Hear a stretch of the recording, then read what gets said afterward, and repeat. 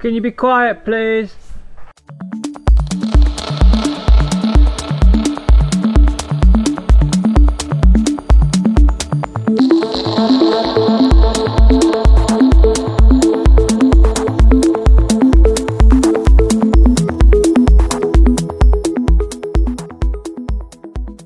Hello and welcome to the Circular Economy Playbook, the podcast all about our tricky relationship with stuff and how to fix it. I am Ali Moore from the London Waste and Recycling Board, and as ever I'm here with our Chief Executive, Wayne Hubbard. Hi Wayne.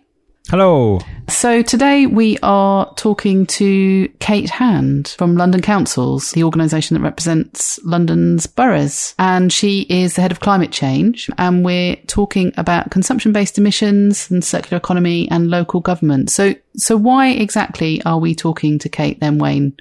And what is her role in the scheme of things? Well, Kate represents or works for London Councils. Kate is the head of climate change at that organisation, and it's her responsibility to try and help coordinate and create momentum towards addressing the climate emergency. And the interesting thing is, you know, I'm a great believer that cities can do stuff whilst governments kind of cogitate and think and talk at international conferences and take quite a long time really to come up with coordinated answers. Cities can get on with it and start doing stuff while, you know, nations are doing all of that kind of really big global thinking. We can get together and do stuff, but cities have difficulties. Their political architecture is difficult.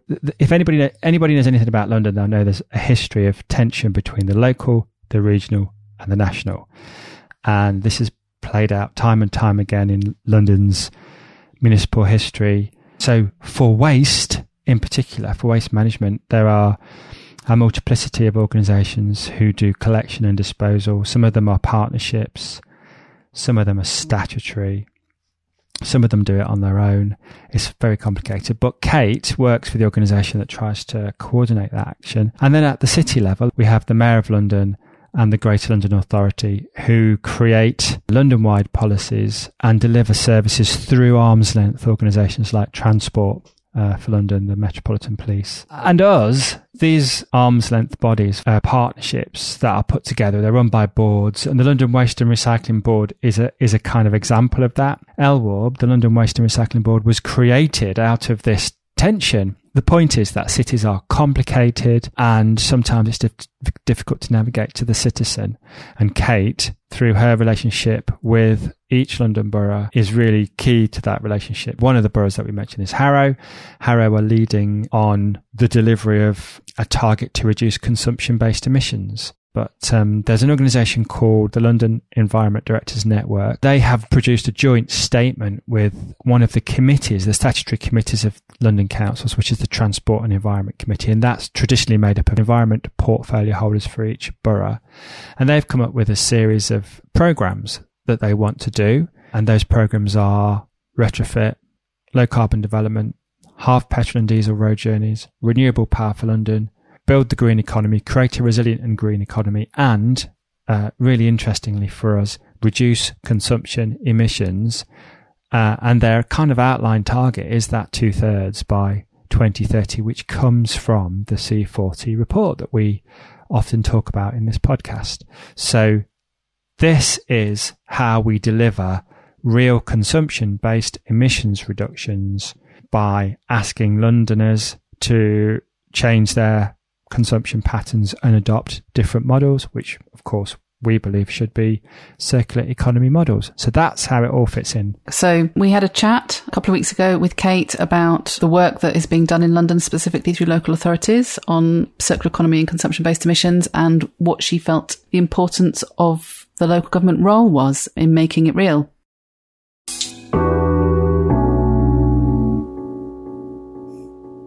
Hi, so I'm Kate Hand. I'm the head of climate change at London Councils, which is the Association of the London Boroughs. Yeah, so I've been in the post for about a year, mainly focused on supporting the boroughs with their climate change commitments, which are really significant and really ambitious across almost all of the boroughs. So we support them with coordination and governance and best practice and the kind of data and evidence that they need to achieve the right results. And also, of course, calling on the government to give them the support that they need yes, in terms of funding, but also in terms of, a policy suite that's supportive and makes sense, and bringing them to the table and letting them have that leadership role around a locally led green recovery and a response to climate change. That sounds like a pretty big job to me, quite an exciting one. But what is exactly the role of local government when it comes to climate change more widely? Sure, it is a big job and a really exciting one. What is the role of local government? I guess I would say this, but I think it's absolutely critical to our delivery on climate change for a couple of reasons. And I don't think that's quite cemented in the kind of discourse around this yet.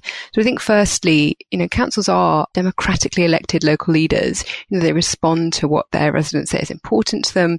And our recent polling has shown that in London, 82% of Londoners are concerned about climate change. And that really is across every group. And their level of concern is rising. So it's really right that councils respond to that. And as I say, in London, they have and they are. In terms of their what their actual role is, of course, they have their own estate and they should be reducing their emissions from that estate to net zero by 2050, if not before. But those emissions are, to be candid, quite small. So about 2 to 5% on average is what the Committee on Climate Change reckon. It's a little bit higher where councils still own a lot of social housing, for example, but they need to address those emissions, and they are. But I think more importantly, it's that enabling environment they can provide for their residents and for businesses in their area to help them make low carbon choices. So, lots of things from the transport infrastructure that they provide, although in London, of course, that's also TfL, to kind of how they support and design commercial and retail decisions like, do you have a local shop where you can get groceries near to your house, or do you need to drive to it, to the public realm decisions they make and the housing that they build and whether that's fit for the future. There's also the piece around community engagement and their leadership role. So councillors are leaders in their local area, as is the rest of the council. And it's right that they walk the walk, as I said, on their own emissions, but also that they talk to and enable their residents to take action themselves and show by being an exemplar what that can look like. And I think just finally, I think over the last year, we've kind of moved from thinking of climate change as a new thing that councils do, although it's not really, because, many councils have been doing work on this for a very long time, to much more integrated with their core mandate. So, councils there to protect, vulnerable people, to support those who need adult and children's social care, to provide the development that people need, to ensure that there's a vibrant local economy. And all of those things are absolutely wrapped up with how we respond to climate change. So I think it's becoming much more integrated into that kind of core role that they have. And that's really interesting because that does bring into play this concept of a just transition and not leaving people behind. And also in relation to citizens and what they can do directly, I wonder if you could tell us how you're thinking about the role that consumption-based emissions can play. Sure, yeah, and you are absolutely right around that. The just transition is something that we really need to think carefully about, because there will be sectors that need to reduce as we move forward. Not London isn't particularly replete in some of those, sort of direct fossil fuel industries and stuff like that. But it's absolutely important that we support communities through this. I think the just transition piece is particularly around the green recovery, actually, and how we support and build low carbon and green sectors to thrive going forward, and to help workers to transition where they need to from sectors that are reducing over the coming decades. I think the consumption emissions piece is so interesting, isn't it? Because it's from a council's perspective, although clearly they have their own procurement and stuff like that, it's important that they get that right. But in the grand scheme of things, that's relatively small. So what they really want to do is work with their residents to help them reduce the emissions that they're responsible for. And they have relatively limited kind of direct levers over that. So I think some of the things that councils can do around consumption emissions are around that kind of enabling environment that I mentioned. So yes, around transport and housing. So to give an example, if people are retrofitting their homes to try and reduce the kind of energy intensity of them to make them more energy efficient, actually understanding where you can go to get a reputable, high quality supplier, tradesman. Councils can have a role in helping people to access that and to understand and to have trust in what's available, as well as, of course, supporting their own social housing to be more efficient. So that's kind of one aspect of kind of consumption emissions, but perhaps we also think about the emissions embedded in what we buy slightly more transiently than homes. So things like textiles and electronics. So I know that some councils, I know Hackney, but no doubt also others, have been involved with restart workshops and repairing electronics and actually helping things to have a longer life, so you don't need to go out and buy stuff, which is good for residents. You know, we don't have to spend extra money on things that perhaps people are maybe struggling to afford, perhaps particularly now, but also so that we can, you know, stop throwing stuff away if we don't want to, or we don't need to. And again, I think councils, through their kind of place shaping role and their role with kind of local retail and local businesses, can really help to provide services like repair, and also to provide potentially spaces where communities can kind of come together, not so that councils can do it for them, but so they can actually provide the space and, you know, a little bit of seed funding to help that happen in a way that works for the community. So you mentioned Hackney as an example there. Are there any others that you've seen, like any other boroughs that you've seen recently that are doing some really interesting work around circular economy? How are they incorporating that into their initiatives and their work around the recovery? Yeah, in a number of ways. And I think it's fair to say, and I think, you know, we've talked about this before, that circular economy is sometimes something that boroughs have struggled to work out where that fits for them. And so I think climate change and thinking about it in terms of consumption emissions actually is helping with that. So I know that, for example, Merton Council are introducing, and it's not just Merton actually, a library of things. So I'm sure some people are familiar with it. I know that you guys are, but, you know, a space where local people can come and rent things that they need, like a lawnmower or a hammer or other things that they don't actually need to kind of buy and invest in. It's just going to sit around, but which they need to use and they want to get easily and locally. So that can be really, really helpful. And off the top of my head, I think there are 4 or 5 councils who are thinking about that. I think Hackney is one of them actually, but also Merton and places like Harrow. I think some of the other things that councils are doing. So, for example, I know that Tower Hamlets are thinking about circular economy in relation to the built environment. So, of course, councils have a really important role as local planning authorities in approving what should be built and where in accordance with their own local plan and in our case, the London plan and of course, national planning policy as well. So the London plan has introduced a requirement for a circular economy statement for major developments, but some councils are thinking about whether that could be a localized requirement. So I think again, Merton, Lambeth, Tower Hamlets are all thinking about how they introduce kind of circular economy thinking into the specifications for new buildings. Do they have to be built to a standard that can be perhaps refurbished or reused? What about the materials that they use? What about what happens at that building of end of life and whether it's built for deconstruction rather than just straight kind of demolition? There's really a variety of things that they can do around the specifications in planning. And I would say that, you know, that's not just about planning, because I know that colleagues in planning will also say, well, actually, it's also around building control. And it's not just what you kind of put on paper, but what you kind of check out and support developers to make sure that actually is put in place.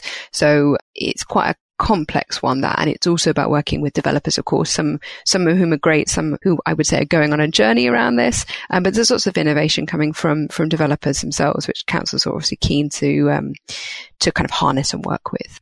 Is it worth flagging up Harrow at this point? Are we able to talk about Harrow?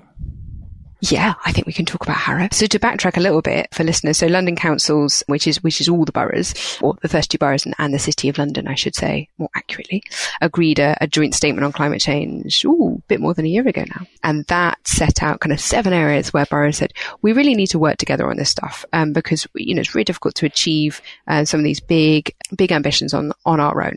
And one of those was on consumption emissions. So they committed to work towards reducing consumption emissions in London by 2/3 by 2030, which is hugely ambitious and very impressive, and was based on a piece of work that Arup did, not specifically for London, I might add, but that's where the initial targets come from. As London councils, you know, we have, I think, an important role in helping and supporting boroughs. But when it comes to really starting to deliver the action plans that have been put together for these 7 programs, we've only wanted to put boroughs in charge of that, because they're, you know, getting the engine and expertise of a borough behind one of these was really important. And we're fantastically pleased that 9 boroughs have come forward to lead or jointly lead those programs. And Harrow is leading the consumption emissions program, which I know they're really excited about. And I've had a whole host of meetings with them in the last couple of weeks thinking about how they're going to do that. I think one of the things that they're really keen to do and the flavour that they're going to bring to it is, firstly, they absolutely recognise that this is a convening role for them. So they want to not to lead and do all the work by any means, but to bring together other boroughs and other partners, other businesses, yourselves at LWARB, and others probably who we don't know of yet, to say what's the contribution that we can collectively make to this work on consumption emissions and behaviour change. And how do we understand that? And do we understand it? And are we talking to the right communities? And because councils by no means know everything, and they don't generally pretend to. So, but how can we make sure we understand and are listening? And they're really keen also to kind of sandbox some approaches and say what really works, what can we help to scale up? We absolutely don't want to implement it on communities. This program will only work when it's done with and by communities, not kind of to them at all. So they're really keen to seek that stuff out, things like restart projects and repair workshops, but a whole host of other things to bring that alive. It's a really good, strong point about working with communities and not applying things to communities. So it's a big year for the planet. COP26 coming up in November. I saw John Kerry recently describe it as our last best chance. So in the lead up to COP and then for the year following COP, what are the really big priorities, do you think? Where should we be focusing local government efforts? Sure, it's a really, really good question, and there's a lot of discussion about what I've started to refer to or seen referred to as the roadmap to the COP. I think the first thing to say is that whilst the COP is important for us in local government because it sheds a spotlight on the UK and because the UK has put itself in this global leadership role, which is really exciting, it means that it has to show that global leadership. It has to show how it's working with colleagues and partners across the UK, including, of course, its local government sector. But I think in some ways, the really important targets for local government this year are the spending review that will come up in November. So we're looking towards a comprehensive spending review, which will set our spending hopefully for the coming 3 years. And although this is absolutely not just a conversation about local government needing money from government, it is the case that particularly after COVID, London boroughs are facing a £600 million shortfall going into this calendar year. So it is absolutely the case that we need support to do this work, which will help the government reach its statutory 2050 net zero target. So there's that, and there's also the net zero strategy that's, I think, coming out in the middle of the year. I think the net zero strategy, one of the things we really want to see, and one of the things I think local government should be focusing on, is encouraging government to use that strategy to set out what it thinks the role of local government is, because it's not particularly clearly defined at the moment. And, boroughs in London have 28 boroughs now have passed a climate emergency declaration, and 21 of them have published climate action plans, and they've got all sorts of targets for reaching net zero and really very ambitious timelines. And those are all voluntary targets. They, of course, they contribute to the national target, but there's no kind of, in a sense, there's no kind of formal, certainly no legal recognition of that.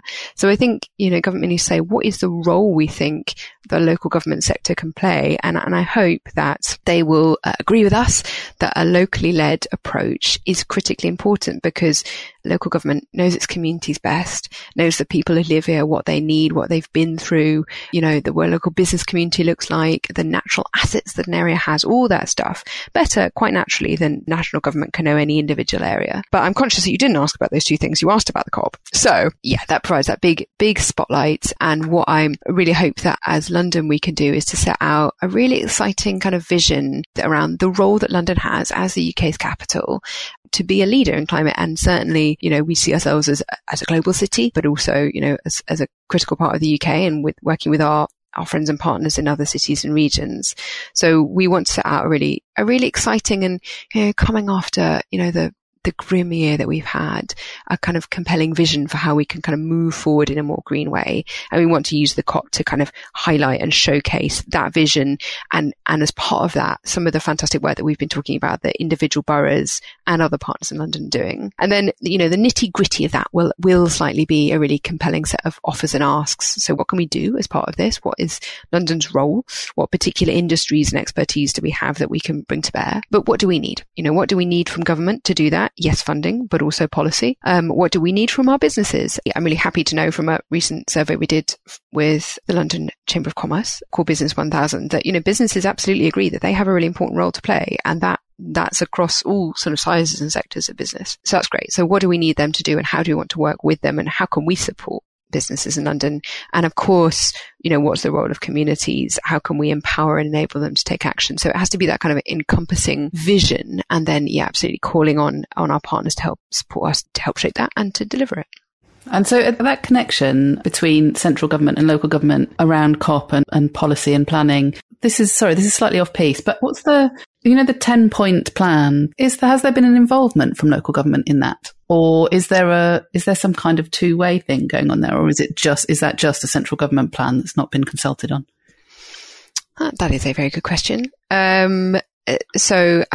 Sadly, I think for all concerned, I have not been invited myself to a meeting at Number 10 about that. There is definitely scope for greater local government involvement in what is a critical part of the it is the Prime Minister's 10-point plan. It is a critical part of their vision for this. And what my kind of impression from what I've seen is that, as you say, the Prime Minister himself is very excited by that, and by the positive ambition and innovation and expertise that the UK has to bring to bear, which is, absolutely right.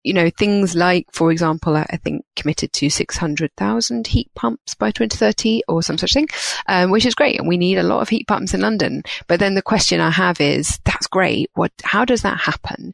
How do we harness the ambition of, yes, developers, but also local councils to install and deliver those heat pumps, particularly for those who need them most? And how do we integrate that into a kind of a long-term retrofit agenda that enables people to pay for them where they can, but not through the roof, that enables more vulnerable residents to get them where they need them, and that enables us to make sure that they are getting into new homes very soon, so that we're not having to retrofit stuff in the future. So I think it's that kind of, okay, how do we do this question that we really need to engage with government on, and where COVID has demonstrated in a broad sense that locally led delivery is important, and local councils can be, firstly, go absolutely above and beyond to deliver for their communities, but they also know their communities and they're good at organisation and delivery locally. And so we want to work with the government to make that work and to make their plans work. I agree with that. I think that there's nothing that you could argue with on the 10-point plan. Everything on that looks really interesting and definitely necessary. However, it doesn't mention consumption. And as a city, made up of people who buy stuff from the rest of the world, predominantly the global north buying stuff from the global south. So all those carbon emissions being made in the global south. And we also know, from work that the Ellen MacArthur Foundation and others have carried out, how just changing the electricity mix, making it more renewable, is not going to address some of those really high energy intensive things that you need to do to create, for example, steel or to grow food. Therefore, we need to think about our consumption. It doesn't seem to address that. And that seems to me to be a particular place where cities, especially big global cities, can play their part. Yeah, I think that's absolutely right. It's around transport and energy and technology. Very broadly speaking, in some ways that is the easier stuff, because you can kind of say we need these kind of big things. I'm sure it won't be easy, but easier than those things that are trickier and involve more stakeholders and don't have simple and easy answers, but do have some really exciting co-benefits. It's not, we're doing this stuff because we have to. Reducing consumption emissions has a whole host of exciting benefits for businesses that work in a more circular way, and we have lots of those, including the ones that Warp works with in London. So that is not as high up the kind of government agenda as it needs to be. And I guess we have a role in saying, this is what we think we need from you to help do that. And this is what we think we can do around that. Because actually, I think, as you say, the cities have a role in leading that. And in some cases, we don't need, extra government support for that, but we need to take that leadership role. I think slightly separately, the other thing that from recollection is not so clear in the 10-point plan is all the work we need to do around climate adaptation. So we're just talking about mitigation, but of course, adaptation is a thing we need to start doing now, really. Yeah. And again, that has huge co-benefits, including huge kind of financial co-benefits.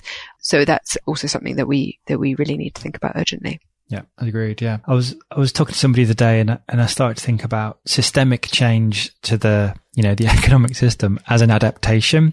I think that's probably stretching it a bit far, but in a way, maybe it isn't, because the 21st century economy has to change. It cannot be like the 20th century economy. So maybe in a way it is an adaptation. I don't know. Yeah, and maybe an evolution. An evolution, I definitely think that. And I just going back to our joint statement, actually, there's some wording in there around the fact that we recognise we will have to transition to, I can't remember if we said a low or a zero carbon economy within a generation or less now, really. That's huge.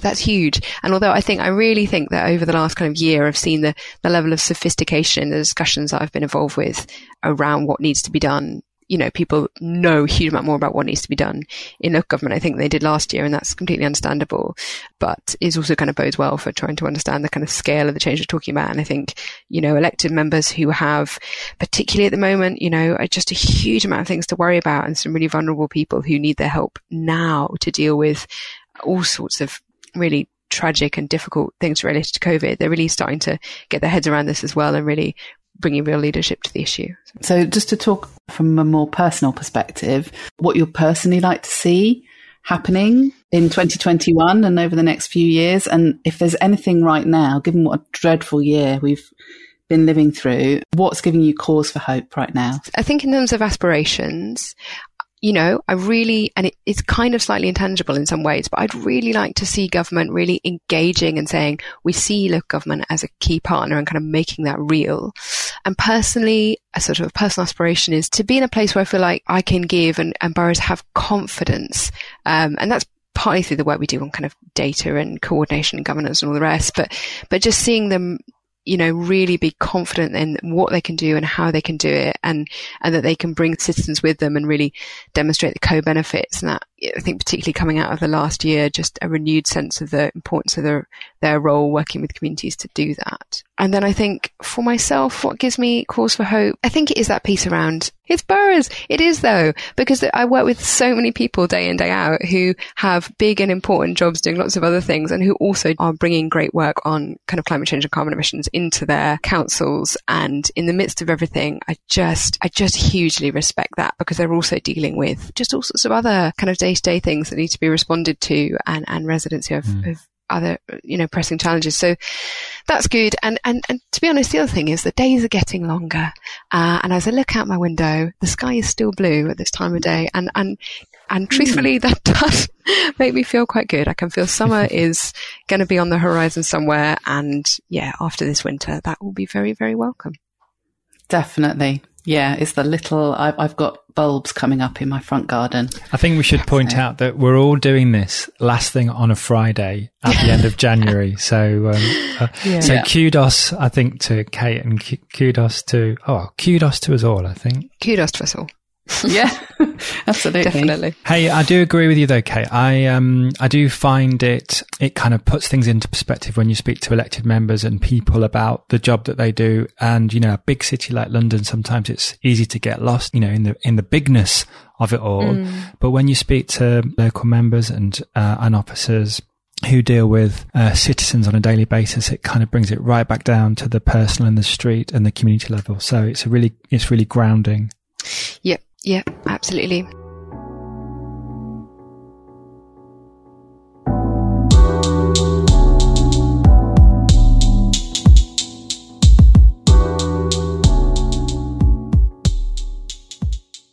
So we covered quite a lot of ground there with Kate. I took out of it a few things. One is that local government is about creating an enabling environment for businesses, for citizens. Kate did say at one point there are limited direct levers for getting citizens to play their part. So it means that we have to be quite creative and engaging and work with the community to do that. How do you get citizens to engage with the need for, you know, tackling these things, and how do you help them? I think we have to create an enabling environment. That's the way we do it. And I'll talk about that in a sec. But just to be clear, this is going to be a partnership of business, of citizens, and of government. All of those three sections are going to have to play their part. And if one section, you know, is playing too much of a part and the other one's lagging behind, this isn't going to work, and there's going to be trouble. So what I mean by that is, if we don't change our behaviour, then our behaviour will be made statutory. You must behave this way. And if that doesn't happen, then we're all toast, aren't we? You know, this is important. It's existential. So something's got to happen. And we've all got to play our part. So that's the first thing. So what can we do to allow citizens to play their part? And I think that is to create an enabling environment. And the way that we do that at the London Waste and Recycling Board and in London as a whole, is to provide access to services and tools and products that businesses are creating as a response to climate change, creating those business models that allow users and citizens to reduce their consumption. And often, as we've said before on this podcast, often, surprisingly often, the services that are being presented are better than the linear economy equivalents.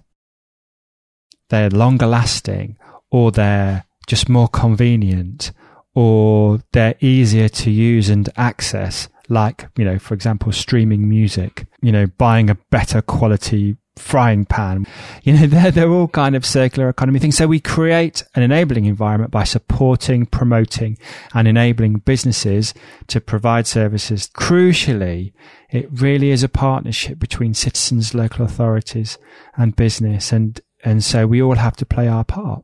Yeah, I'm just intrigued by this idea that if you work in a council and you have some kind of climate change ambitions, some of the only other stuff that you can do is communications and campaign work. And so think about things like our Repair Week last year, some of the work that we do through our London Recycles and our Love Not Landfill campaigns around kind of creating more awareness and understanding of the issues. And there are so many London councils who are doing some fantastic stuff in terms of citizen engagement and community group engagement already. There are quite a lot of players in the behaviour change space. Certainly in the waste and resources space, you've got national government, don't seem to do that much actually, but you've got RAP, you've got us at the city level, waste disposal authorities who cover, sub-regions, and then there's the boroughs themselves. So making sure there's no duplication, or at least we're all on the same page and pushing the same messages and being consistent is really important, because otherwise it's a mess and citizens get conflicting or different messages. And then one of the other areas that Kate was touching on was around planning. So the fact that there's a circular economy statement requirement at City Hall for referable projects in the built environment space. So big construction and development projects need to be referred to City Hall for approval, and they need to have a circular economy statement as part of that process. And I was interested to see today in the news that Gateshead are developing a few homes which are entirely run on hydrogen. So there's clearly scope for piloting and looking at ways of doing that in an innovative way at a local level. I don't know how much progress we're making on that locally here in London at the moment, but it's clearly something that needs to happen. I think the circular economy statements are probably a world first. We could really do a lot more if that was adopted, or a flavour of that was adopted at local level. Absolutely. And then the other big thing that Kate seemed to be saying was just how important it is to make those connections between national and local government. So it was really interesting that she said that there's the government's 10-point plan and the government's targets around net zero, etc., that councils at a local level are making voluntary commitments and setting voluntary targets around these things, and that there's no hardwired connection between government targets and those local government ones, those local ones at the moment. I'm not certain that she would necessarily be arguing in favour of more hardwired connections. I'm sure she wouldn't, but there does seem to be more of a connection to be made between the local and the national in that respect, isn't there? That's an example of cities just pressing on with what needs to be done and not waiting for governments to legislate. So if governments legislate in the wake of cities, that's fine, so long as cities are pushing forward. I quite like that analogy, actually, or that image. Cities kind of clearing the way, leading, doing by example, and then showing governments what good practice is, so they can legislate for it, and then everybody else joins in. I mean, London is very much like that in a lot of ways, and we've been at the forefront of a lot of stuff at UK anyway, in terms of innovating, supporting businesses, applying innovative planning policies. So, London has a history of being at the forefront of these kinds of things, which is great, so, and that's local government innovating ahead of national government. Absolutely. And the last thing that I would say about what I just heard from Kate was, how she's clearly inspired by what boroughs are doing, but feels strongly that, they need the resources and the confidence to be able to keep doing it and doing it better. And I would echo that. I think they are doing a fabulous job in difficult circumstances. The role of us, I think, often is to see what good practice is